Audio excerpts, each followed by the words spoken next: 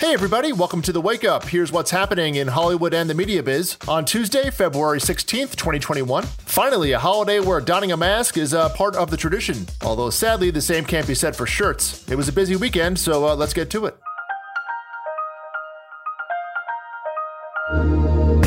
And starting off at Paramount Pictures, they're going to reboot Paranormal Activity for a release about a year from now. Jason Blum's Blumhouse and Oren Peli, who did the original Paranormal, are going to produce, but no plot details as of yet, according to The Hollywood Reporter. And one other quick note at Paramount, they bought the rights to do a remake of The King and I musical, although no writer or director is attached, so going to be a while there. And by all means, give them a call if you have any idea what to do with it.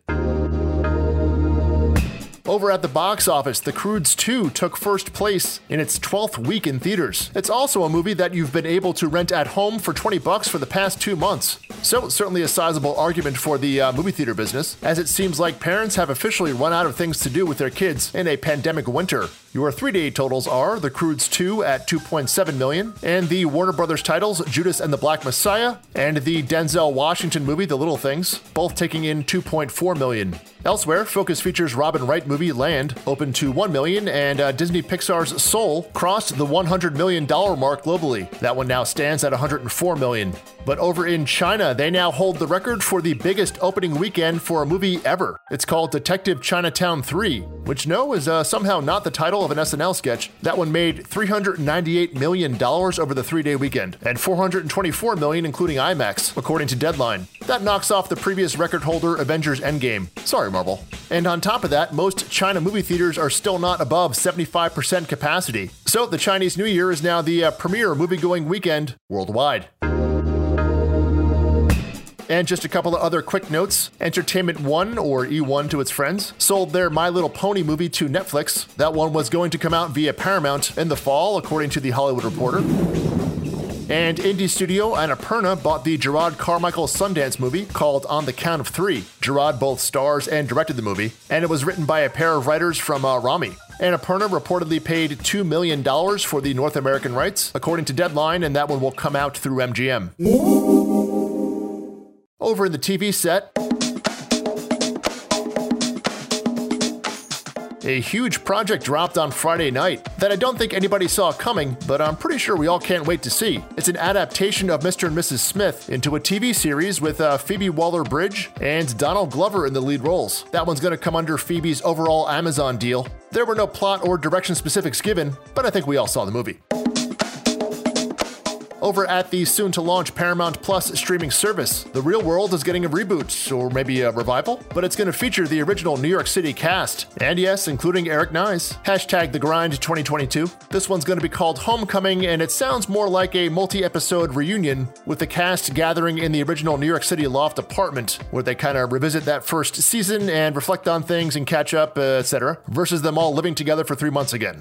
Yeah, good call. That revival will drop on Paramount Plus launch day, March 4th, according to Deadline. The show debuted 29 years ago in 1992, where I won't say how old I was if you won't.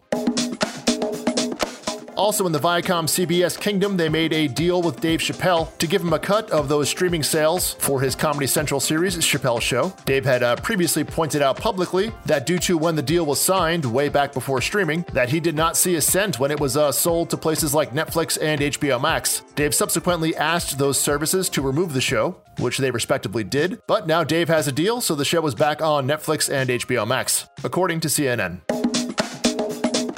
Now, just a bunch of quick news back to back. Bridgerton has found their female lead for season 2, Simone Ashley from Sex Education, according to Deadline. She's going to play a character named Kate, who's going to be the romantic interest for the eldest Bridgerton sibling, a guy named Anthony.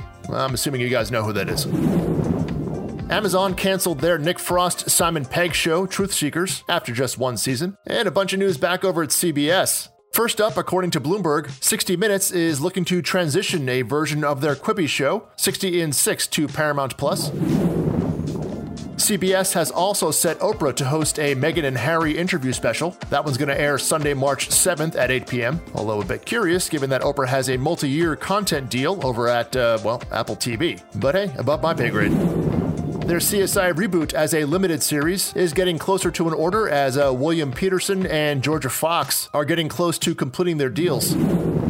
And Queen Latifah's The Equalizer got 8 million viewers in its Sunday night time-slot premiere on CBS. Over 20 million sampled the show post-Super Bowl, and its 60 minutes lead-in had 9 million viewers. Over in the trailer house, HBO Max had the big one with Justice League, the 4-hour extended movie, I guess we're calling this. That's going to launch on HBO Max on March 18th. And to note, it is just going to be one 4-hour thing and not chopped up into 4 1-hour chapters, as had previously been discussed. But to note, it's going to be on HBO Max only, no movie theater play there.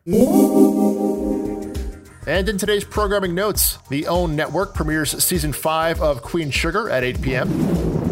Over at BET, they have Tyler Perry's The Oval, Season 2 premiere at 10:30 p.m. Netflix dropped a Kevin James multicam laugh track sitcom about a NASCAR pit crew, although it kind of seems to pretty much just take place in the garage. Anyway, it's called The Crew, and Season 1 is up there for anyone inclined. But the high-profile premieres today are on NBC, as Young Rock and Kenan premiere back-to-back, starting at 8 p.m.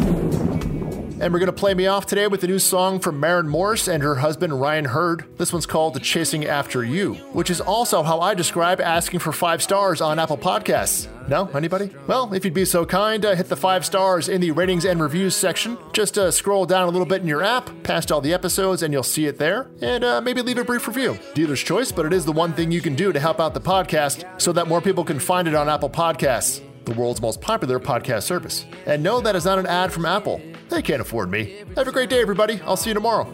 But I know it's a matter of time till you walk back out of my life. Leave me standing here lonely, feeling like a fool.